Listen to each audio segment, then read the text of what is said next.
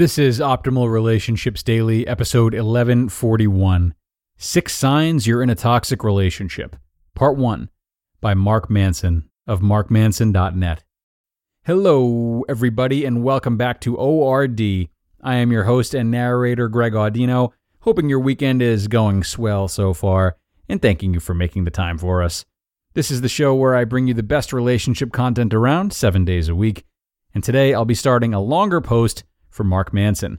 I love reading his work, and being that it tends to be longer, we'll often spread his posts across 2 episodes. So with that being said, we'll get started now. Buckle up for part 1 as we optimize your life. 6 Signs You're in a Toxic Relationship, Part 1, by Mark Manson of markmanson.net. There's no class in high school on how to not be a bad boyfriend or girlfriend. Sure, we get taught the biology of reproducing, the legal ins and outs of marriage, and maybe we read a few obscure love stories from the 19th century on how not to be an idiot. Without clear ideas from adults, what we're left with is basically trial and error. And if you're like most people, it's mostly error. Enter a string of toxic relationships as we fumble through an already complex dating world. One of the problems is that a lot of toxic relationship habits are baked into our culture. We worship romantic love. You know, the dizzying and irrational kind that somehow finds breaking china plates on the wall in a fit of tears somewhat endearing. And we scoff at practicality or unconventional sexualities. Men and women are encouraged to objectify each other and to objectify their romantic relationships. Thus, our partners are often seen as achievements or prizes rather than someone to share mutual emotional support with. A lot of the self-help literature out there isn't helpful either. And for most of us, mom and dad surely weren't the best examples. What is a toxic relationship? Many of us enter the dating world not even knowing that a lot of our beliefs about relationships are toxic to begin with. So let's first get clear about what a toxic relationship is. A toxic relationship occurs when one or both people are prioritizing love over the 3 core components of a healthy relationship: respect, trust, and affection. This might sound crazy to some people, but love should not be the reason to stay in a relationship. And that's because it can cloud our judgment in these other very important areas. If you prioritize the love you get out of a relationship over the respect you're given, you'll tolerate being treated like a doormat. If you prioritize love over trust in the relationship, you'll tolerate lying and cheating. If you prioritize love over affection in the relationship, you'll tolerate a cold and distant existence in the relationship. We tolerate bad relationships for all sorts of reasons. Maybe we have low self-esteem. Maybe we're not self-aware enough to realize what's going on. Maybe we don't have a good handle on our emotions, and so on. But all this does is create a superficial, psychologically unhealthy, and potentially abusive relationship. 6 signs of a toxic relationship you might think are normal.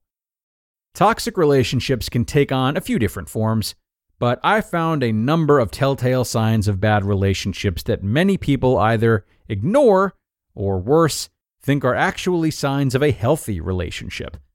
Following are 6 of the most common tendencies in relationships that many couples think are healthy and normal, but are actually toxic behaviors and harming what you hold dear. Number 1, the relationship scorecard. What is it? The keeping score phenomenon is when someone you're dating continues to blame you for past mistakes. If both people in the relationship do this, it devolves into what I call the relationship scorecard, where the relationship devolves into a battle to see who has screwed up the most over the months or years, and therefore who is most indebted to the other. You were rude at Cynthia's 28th birthday party back in 2010, and it has proceeded to ruin your life ever since? Why? Because not a week goes by that you are not reminded of it. But that's okay, because that time you caught your partner sending flirtatious text messages to a coworker means you can have at her for supposed infidelity. So it's kinda even, right? Wrong. Why it's toxic? The relationship scorecard is a double whammy of suckage. Not only are you deflecting the current issue by focusing on previous wrongs, but you're ginning up guilt and bitterness from the past to manipulate your partner into feeling bad in the present. If this goes on long enough, both partners eventually spend most of their energy trying to prove that they're less culpable than the other, rather than solving what caused the present issue. People spend all of their time trying to be less wrong for each other instead of being more right for each other. What to do instead? Deal with issues individually unless they are legitimately connected. If someone habitually cheats, then that's obviously a recurring problem. But the fact that she embarrassed you in 2010 and that now she got sad and ignored you today have nothing to do with each other. So don't bring it up. It's crucial to understand that by choosing to be with your significant other, you are choosing to be with all of their prior actions and behaviors. If you don't accept those, then ultimately you are not accepting your partner. If something bothered you that much a year ago, you should have dealt with it a year ago. Number 2, dropping hints and other passive aggression. What is it? Instead of saying something outright and out loud, a partner tries to nudge the other in the right direction of figuring it out. Instead of saying what's actually upsetting you, you find small and petty ways to upset your partner, so you'll then feel justified in complaining to them. Why it's toxic? Because it shows that you two are not comfortable communicating openly and clearly. A person has no reason to be passive-aggressive if they feel safe expressing anger or insecurity within a relationship.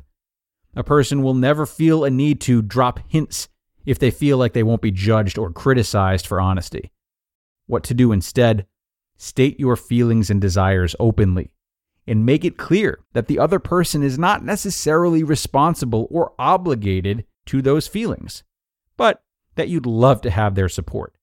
If they love you, they'll almost always be able to offer that support. Number 3, holding the relationship hostage. What is it? When one person has a simple criticism or complaint and blackmails the other person by threatening the commitment of the relationship as a whole.